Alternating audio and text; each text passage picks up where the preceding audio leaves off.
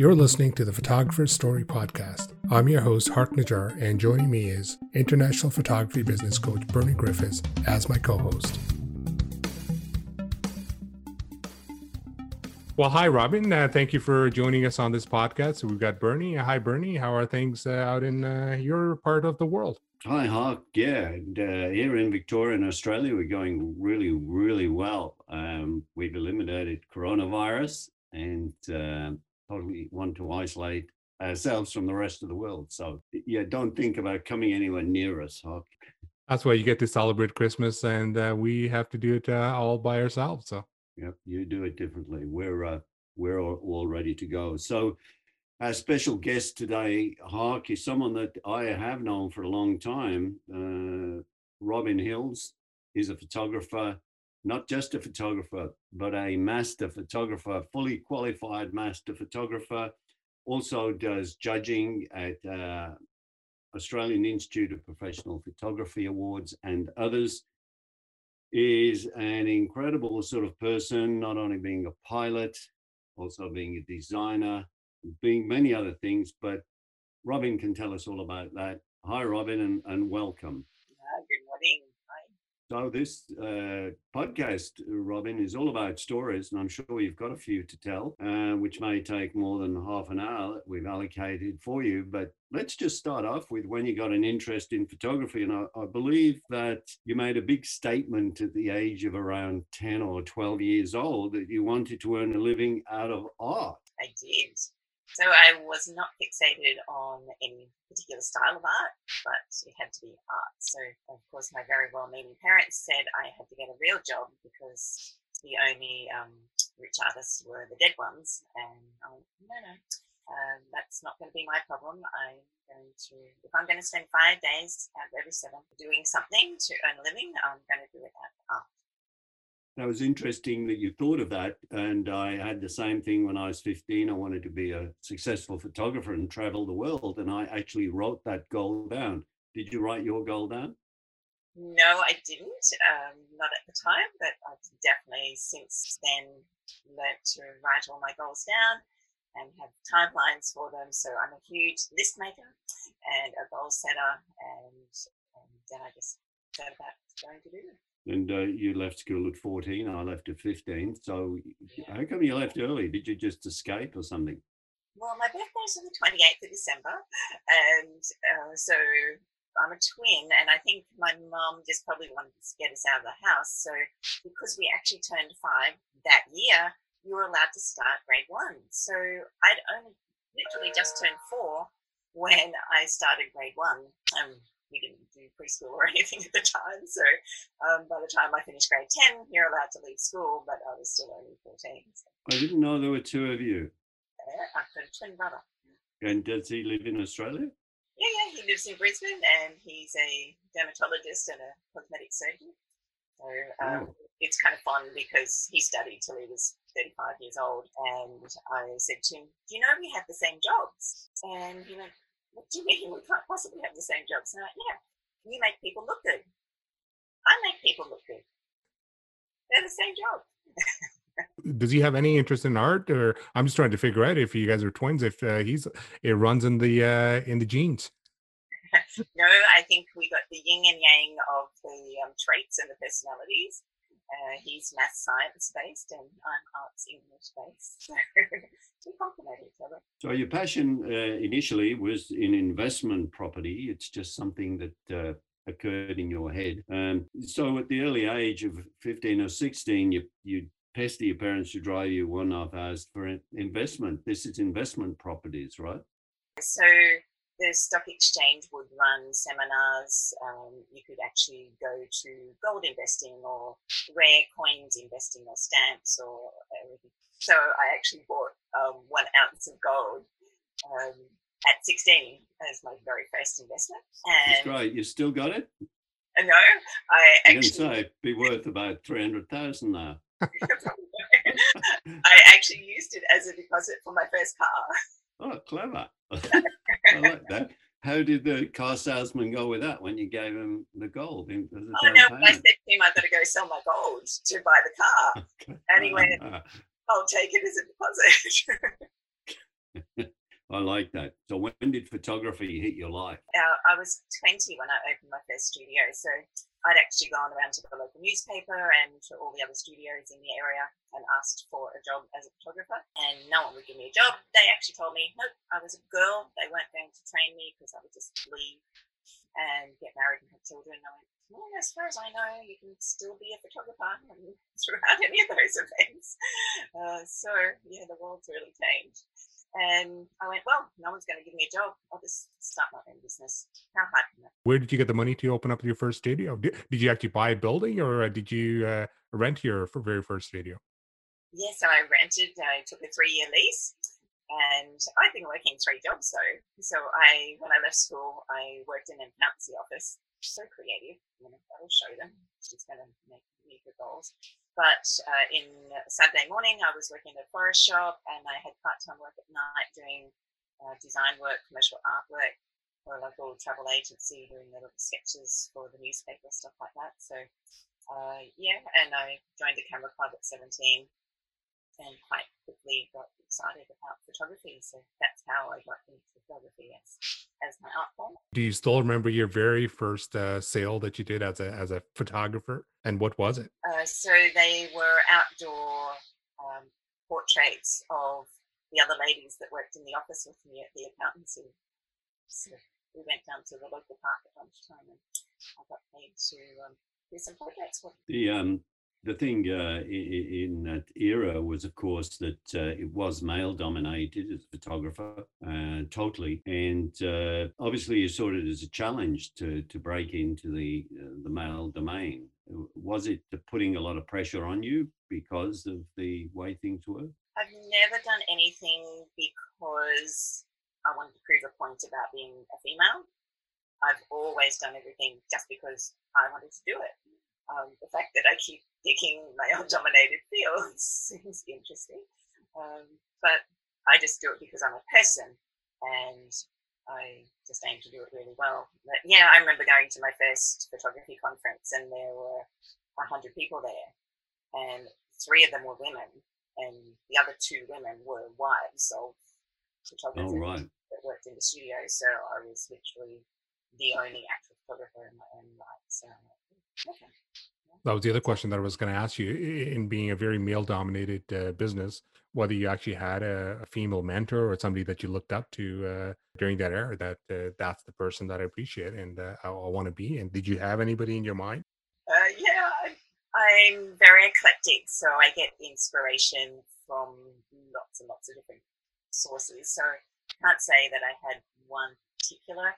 Like I would see a photograph in a magazine, and I'd go, how do I photograph that? So I'd actually rip the photo out of the magazine and pin it in front of my desk and look at it for a week, and then finally discover, the 5 different lights that they use to, and the reflections in the eyes to work out how they actually got that effect. And so at the time, the labs, the professional labs that we were using in Australia, they were bringing speakers from the States and also from the UK. Every 6 or 12 months I'd go to another seminar, and then that would be my style for the next month or so until I realized, no, that's not working for me, or that doesn't work. People getting photographed in black turtleneck sweaters when we live in a really tropical climate is just not going to be a style that's going to take off here. So I have to go back and find my own style. But each time it progressed, and I learned some more skills. So yeah, I love watching. We travel a lot, so I will buy fashion magazines anywhere over the world, architectural magazines, anything that is visual excites me, and I incorporate that. What was your first camera, Robyn? So my very first camera was a 110 camera. It was a little film camera, so it's literally about this big, and it has a little teeny weeny strip of film that you put a cassette into. And I'd gone off to camera club, and so they said, oh, the next meeting is that we're going to have a competition, and it's on nature. So I'd taken a photo off the top of the mountain one day, and on my 110 camera, and that I knew about presentation somehow. Inherently, it's always just been part of what I do. So I very neatly cut out a little black mount and put my photo on it and put a little title, and it said nature. the universe, the unknown and the unknown. And so I put it in, and of course I won first prize. And so I was so excited that I'd actually won my first prize at my first competition with my little 110 film camera. So I think I've always adhered to the theory of it doesn't actually matter what you take the photo on, as long as you take the photo. And that journey took you photographing the usual things like weddings and portraits. That's the way it went in the Yeah, studio? I'm a real people person, so I love photographing people. I love finding out what makes them tick. I love getting inside their head. I ask them loads of questions before I take their photos. I ask them how they see the world, or how they would like the world to see them. And I'm a huge romantic, so I love weddings and love being part of the fuss and the organisation. I'm a bit of a control freak organiser myself, so that suited me really well to turn up at a wedding and help calm things down and make things flow really smoothly. And the starting point of winning an award, you also continued throughout your career and winning awards to get the title of being a master photographer. What drove you to do that? A lot of photographers like myself don't bother with all of that stuff. And you progressed on and have got enormous qualification. What was your driving force? The driving force was that I wanted to keep improving, and I used it as a benchmark to continue. So if I could win this award, then it was judged by my peers. So to me, that had some industry credibility as well. And I also used it as a really good marketing tool for my business. I'd come back and go, hey, look, I've won another award. Or, leading up to the awards the following year, I would actually sometimes design 4 photos and then go out to the media and say, I'm looking for this type of person to photograph so that, I can enter this into the awards. So it was kind of a yearly project for me to keep progressing. And I think because I was conscious of leaving school so young and having no formal qualifications whatsoever, that it was important to me to gain that recognition. Because of the qualification, you also became a judge. So you then judged others, photographers. Yes. And I think that's when my work really improved the most, because then I would come home and actually judge my own work. And then I would also get a network of judges as friends. So we would each send our photos to each other through the year and say, you're not going to be able to judge this at the judging, but can you please have a look at it now? I don't mind if you leave the judging panel and get off, because it's my work and you've seen it previously, but can you give me some feedback? So, yeah, and then from the judging, I went on to become a coach trainer, a judge trainer, and a mentor, which was loads of fun, challenging people. So you would send them a photo and say, okay, so this photograph got a score of 92 out of 100. Give me the arguments in 3 bullet points of why I got that score. And it could just be a really average photo, but they had to pick the positives in it. And then I would send them the next week the exact same photo and say, this photo got a score of 62. Please tell me why, and 3 bullet points for it. So those kind of things of learning to see the positives and make a good argument. Being a good judge is really about being able to talk about the photo. As Bernie had talked about like earlier, that he never really believed in any of those awards or being able to sort of entering competitions and such. Did you feel like entering those awards and competitions improved you as a photographer? Or was it more about the recognition so that you would use that as a marketing, or was it more personal that it would make you a better photographer through the judging process, learning where you need to get better? It was both. So I definitely used it as a marketing tool, but that turned out to be yin and yang as well, because over the years, I would meet people and they'd go, oh, we really wanted you to do some photos for us, but you were too expensive because you'd won all of those awards. And I'd go, but you never even rang me to see how much it was. So I went, well, never mind. But, at least the reputation was there as a good photographer in the community. So I guess that's a good thing. But I did want to progress my photography, and I would find when you've judged 2,000 photos in 2 or 3 days, you really get to eye him. And generally, I found in the next week to 1 month after the judging was when I actually produced my most interesting work. So then the following year, I'd come back and look at that month's work because I was so inspired, and so my eye was so sharp for detail and composition and lighting and impact and all of those exciting things that get the judges out of their seat. If a photo wins an award, it's not necessarily the photo that the clients bought. The clients will buy the one of their family all looking happy, smiling at the camera and having a great time, whereas the judges will pick the surliest, most serious, dark, dramatic, exciting offbeat composition because it's visually exciting. In terms of producing art that you just mentioned, that the clients typically expect a different type of picture versus judges that are looking for a different image. Bernie will probably tell you you want to make sure that you're creating images that are very sellable images. What's your view on that? Yeah, I think there's a huge crossover. So I set myself a standard of that out of every photography sitting, I should be able to get a silver award. And that's 80 points out of 100. And the consistency of my work had to really lift. And then when I would reach one level, like you get associate, then you get master, then you go on to grandmaster, each time the judging criteria got harder because of the number of points you had to accumulate within the time frames. And so I knew that I had to be consistently producing high quality work. And I think part of the fun is that I love making my clients happy, because that ultimately is why I do photography. I'm a people pleaser. So I love pleasing people, and it's my Achilles heel because I'll go to any lengths to make sure people are happy. But also I need to please myself. So during a session, I would take staff, hey, can we just try this? I've got this going on in my head. Or if I've met them before, definitely I'd be making furious amounts of notes. I'll scratch down lots of notes of when we're talking to them. Oh, how about we do this? Or, like my graphic designer one day was talking to me and she said, we just sat down, had a cup of tea, and I said, oh, so what's been happening? And she said, oh, I got some new chickens. I'm like, cool. What kind of chickens are they? I don't know anything about chickens, but you just start asking questions and go down the whole line. And she said, oh, they're Rhode Island Reds. And I'm like, oh, cool. We're going to have to photograph you.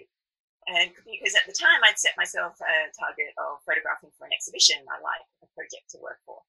And so the theme of the exhibition was red. So everyone that came into the studio that year, I said, can you also bring something red with you? And so we ended up having to photograph the graphic designer with her red chicken. So she was in this stunning red dress, holding this Rhode Island red chicken at the studio. That was an award-winning photo, but it just started out as a cup of tea with what's been happening. Robyn, talking of exhibitions, you've done many, and highlights probably were a couple you did, one in Paris and one in New York. Just tell us a little bit about those, especially the Aboriginal one, which was that one you did in Paris, right? That was an interesting story, right? Of how you met the guy and why you were out in the bush anyway. Yes. And so my parents would tell you as a teenager that I always said I wanted to go and live with the Aborigines. And so eventually I do a lot of volunteer work, both my husband and I do.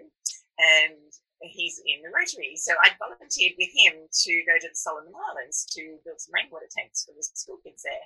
They had no fresh rainwater. And it turned out, though, that it was a boys' trip. And because I wasn't the Rotary member, they came back and told me girls weren't allowed to go. And I went, you can't say that in this day and age. That's just inappropriate. Like, who do I ring up? I'm going to have to complain about this. And then I went, what the heck? You go do your thing. I don't care. I'll go do something I really want to do. So I decided it was time to go live with the Aborigines. But I only had 2 weeks, not 6 months. So I went, 2 weeks is a start. So within a couple of days, by just telling everyone that I knew in my network that I wanted to go live with the Aborigines, I had 3 different offers to go to Aboriginal communities in Central Australia. And one community had a volunteer program. And actually, it's probably a good thing to do as a starting point, go to a public program. So I volunteered. And so you've got to fly. It's like a whole day's flight to get to Central Australia. And then you've got to get in a four-wheel drive and drive 5 hours northwest into the Tanami Desert. It's in the middle of nowhere. And so this little artist community. And I was photographing I volunteered to do formal portraits of all the artists because they've never had a beautiful portrait. And I wanted to treat them with respect and give them the same treatment that I would photograph. And so very formal, proper studio lighting. I use one of their black painted background, their paintings, so they get primed with a black primer before they paint them. So I actually use that as a background. Anyhow, this guy turned up. He was an art dealer from Paris, and he specialized in tribal art. And he went, so who's the photographer? And I went, oh, someone's been talking. And so we had this great conversation. He went, you should come to Paris and have an exhibition here. I went, what? Do you mean that? Don't mess with me. I'm a fragile artist. I've got an ego, a fragile ego. Don't say that if you don't mean it. And he went, no, I mean it. So we called it the dots of life, because had it not all of these things happened in that sequence, then I wouldn't have been in an exhibition in Paris. And I think the New York one was something you just took on yourself and wanted to do, so you just did it.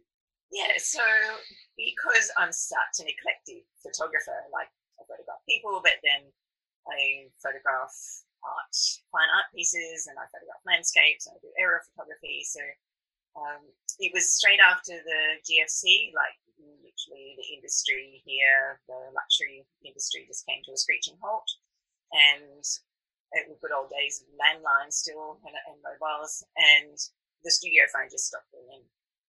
And I went, oh, okay, better do something about this. And I went and checked. I rang my mobile to the landline. Oh yeah, no, the phone's working. It hasn't been, no one's cut the cable outside or anything. Yeah, there's just no phone calls. And I went, well, what's on my list of things to do? And so I've got a goal list of things I'd like to do before I die, and 103. And one of them was to have an exhibition in New York. And I went, oh, now's as good a time as any. I've got time to do it. And of course, I should have followed the thinking, well, if there's a GFC here, there's also a GFC in New York. But, we were going to New York around about that time. And so I went to lots of galleries, and I picked up all the gallery guides. And just in Chelsea, there's like 500 galleries within 10 blocks. And so I came home, collated it all onto a spreadsheet, every gallery out of every little book I picked up. And I started emailing them. And I don't know, got up to 300 or 400 emails that I'd sent out. And one of them actually replied back and said, yes, we'd love to have you for an exhibition. Cool. What do you want? You know, my abstract fine artwork? Please pick my abstract fine artwork. No, we'd like your Australian landscape. Okay, sure. Let's do that. Did you actually end up making lots of money, or was it more about getting notoriety and more material for your marketing campaigns? Yes. So, no. Out of any exhibition, I have never made a profit, ever. The one most successful exhibition by sales I've ever had was at a charity dinner where the body of work I'd been working on for that year aligned with the theme of their dinner.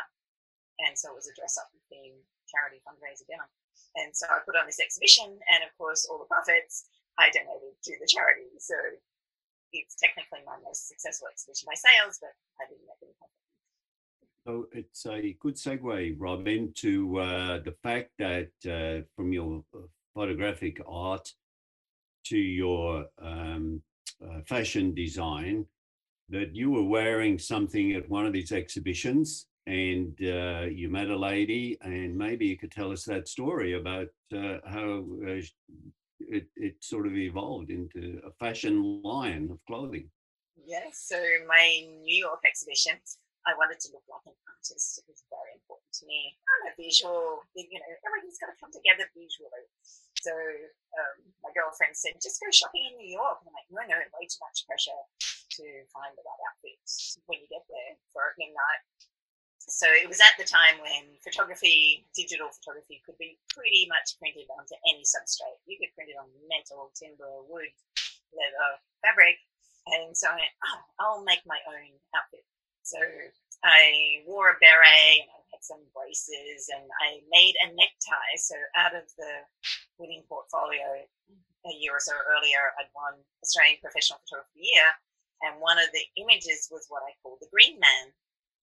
And so I designed a Green Man necktie and wore it to opening night.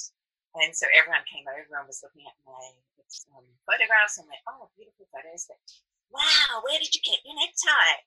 And after like the seventh person said to me about my fantastic necktie and where could they buy my necktie, and I went, oh man, really? Can't we just like sell some photographs here? The next lady, she came along and she was an Aussie, but working in New York as a fashion designer. And she said to me, but so, you know, your necktie is obviously one of your photographs, but why aren't you putting your landscapes on them? I'm like, yeah, people would actually buy these? Huh, how about that?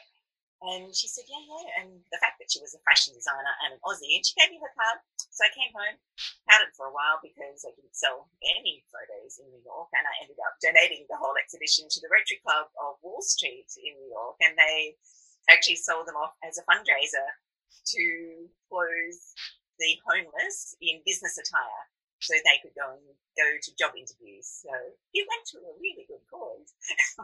Anyhow, the fashion designer came home and I emailed this designer and said, what do I do next? And she said, well, you need to go to Sydney or Melbourne Fashion Week, you know, design a range. Wow, okay. So in a few weeks' time, there was going to be Sunshine Coast Fashion Week, which is our local area in Queensland.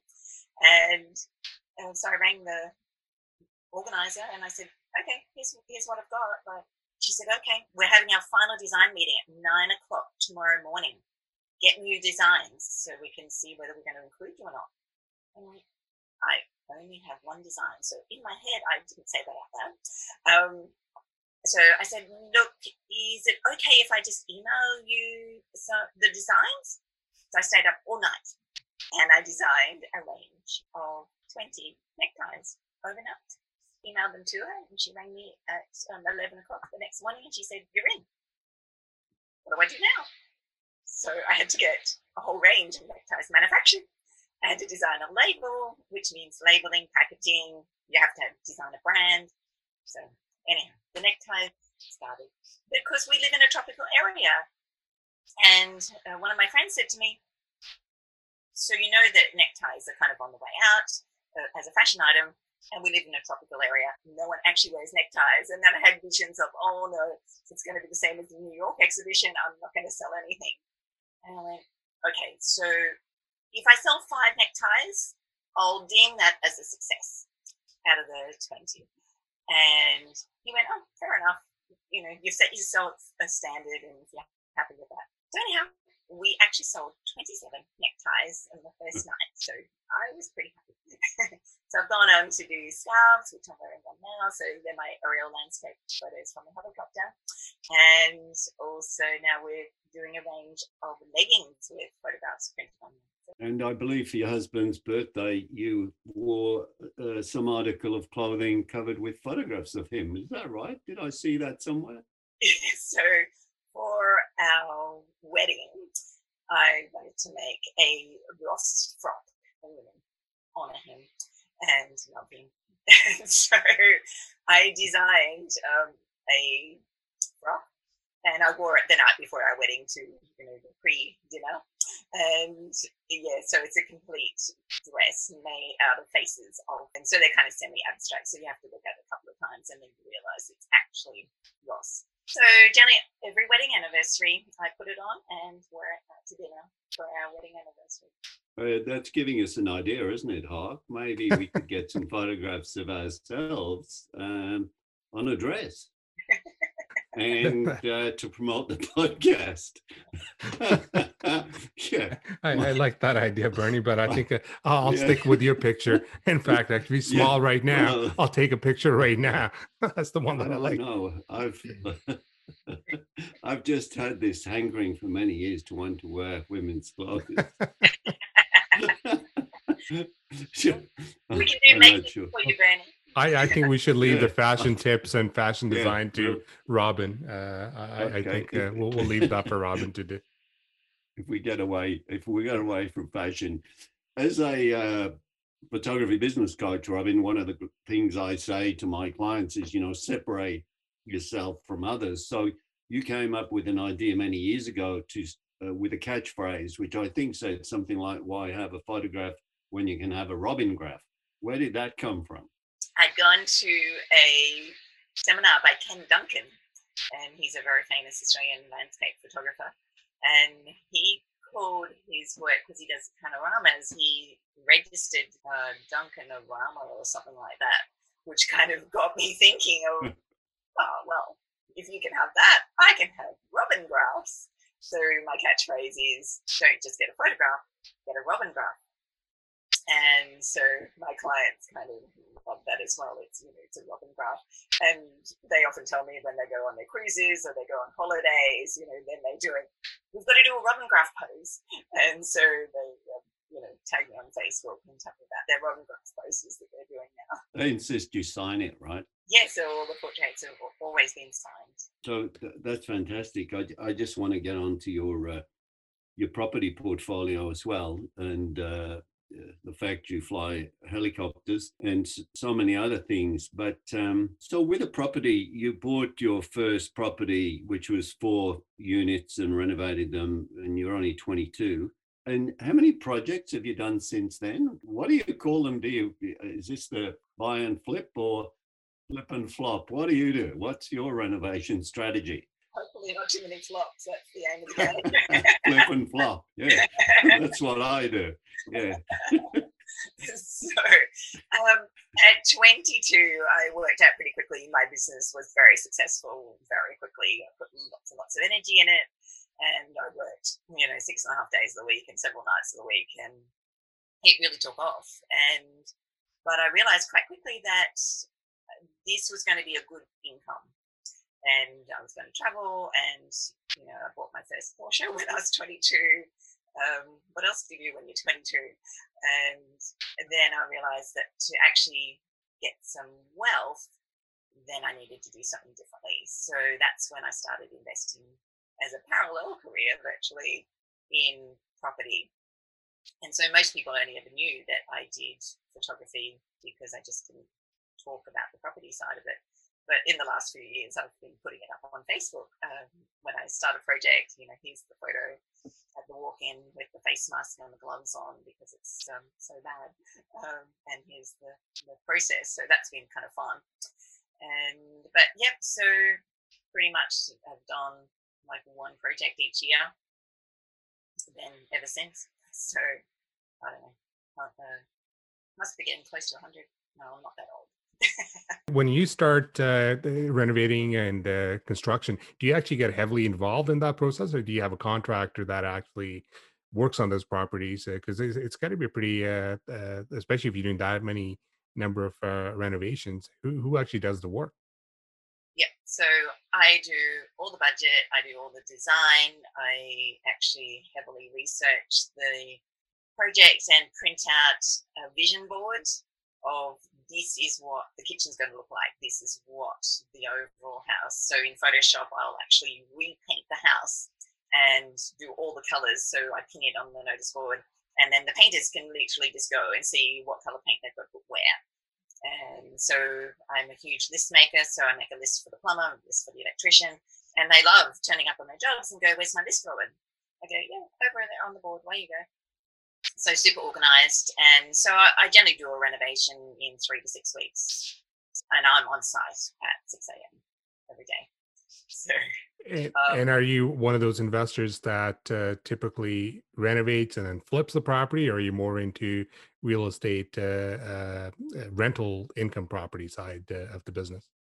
both. So I hold a property portfolio of rentals for some income, and I also then what I would call do a chunk deal where you just flip the deal to get a chunk of money back out, and then you go use that as a deposit for the next deal. So I do both because you need to do both, and then photography is kind of the income along the way that keeps it all ticking over. And Huck, I've seen a lot of the photographs of Robyn on the building sites, and it's actually like a reality show. She should be on TV with a weekly reality show because she wears these really cute overalls and is very fashion dressed for the job. And yeah, hopefully, Robyn, we can see you on your own show, which could be flipping and flopping in Australia. Hopefully not flopping, just flipping. Well, flip flop. Oh, well, it's a reality. The last project that I did, I actually made a loss for the first time in 30 years of doing property development. So it was a huge shock to me, but it was unprecedented times. And so I had to get it myself. So one of my developer friends said to me, "Oh, so now you're a real developer because you actually made a loss." And I went, "Oh, okay, so that how it works. Yeah, go me." That's been great. And your fly helicopters, do you fly anything else? No, just helicopters. Just helicopters? Yeah, that was another Dots of Life story. So when I won the Australian Photographer of the Year, Kodak sponsored my prize. I elected to go to Antarctica and get on a Russian icebreaker and go photograph the Antarctic. And at Sydney Airport, on my way there, I met my husband, and he was a helicopter pilot. So my future husband, obviously. He was a helicopter pilot. And so he said, well, I'd always been interested in aviation. And when I was 22, I actually explored the idea of opening a chain of studios all over our state and getting my plane pilot's license and flying in between studios. And that's kind of funny as well, because had I done that, I would have met my husband at that point, because his business was actually all over the state and he flew in between his businesses. So that would have saved 20 years of time. Anyhow, so yeah, at the time he owned a helicopter, so I got to learn to fly a helicopter. So that sparked my absolute passion for aerial photography by the privilege of being able to see the landscape from that really unique perspective, and being able to say, because we both fly, so whoever's flying at the time, or if I'm flying, I'll just say to the boss, can you take over the controls? I need to take this photo. Can we loop back around there, and can we climb or get this angle? Absolutely amazing. We've gone a bit over time, Hawk. What shall we do? Do you think we should have Robyn on again? Absolutely, I think Robyn needs to come back because there's a lot of questions still unanswered, unfortunately, for the time. But you still have to have a few questions that you're going to have to ask Robyn to be able to do the hot seat questions, Bernie. So let's just get those in. That's right. Let's put Robyn in the hot seat. One answer, Robyn, to these questions. We've just got a couple of questions for you. What's your favorite food? Pink icing. What's the biggest portrait sale you've done? $32,000. And if you had the choice and unlimited money, what plane would you own? None, because I'm not a plane. You're not a plane flyer. Well, maybe a helicopter. Unlimited money, I would rather, hire a helicopter, and so that I could go photograph. And one of your things about which we can talk about when we do it again is about, besides your charity work and your mantra, you want to make the world a better place in 2 words or 3 words. How are you going to do that? By photographing people and teaching them that they are beautiful and they have something to give to the world that is special and unique, and their portrait should remind them of that. And what's the most embarrassing moment? There are so many. Like, I do the craziest. That's why you're going to have to come back, Robyn. Maybe we'll just have a podcast, Robyn's most embarrassing moments, and that'll take up a whole hour, right? Yeah, there's lots of it. Okay, just thank you first before I hand over to Hawk for coming and sparing some time with us. I'm sure the listeners have found it fascinating. You seem to have lived about 5 lives so far in this one lifetime. Absolutely incredible. And we haven't even gone deep into a lot of things that you do. So we certainly would love to have you back. And Robyn, if anyone wants to see more about you, how do they do that? I guess check out my website, www.robyngraphs.com.au. So Robyn with a Y. Thank you, Bernie. Thank you, Robyn. This was a great learning experience for me. I've heard a little bit about you through the group. Bernie had told me a little bit about your flying interests, and we're definitely going to have you back to tell us a little bit more stories about flying and photographing aerial landscapes in Australia. And for our listeners, thank you very much for listening. And if you liked what you heard, we would love to have a 5-star review from iTunes or wherever you're listening. And thank you, Bernie. Thank you, Robyn. And we'll see you at the next episode.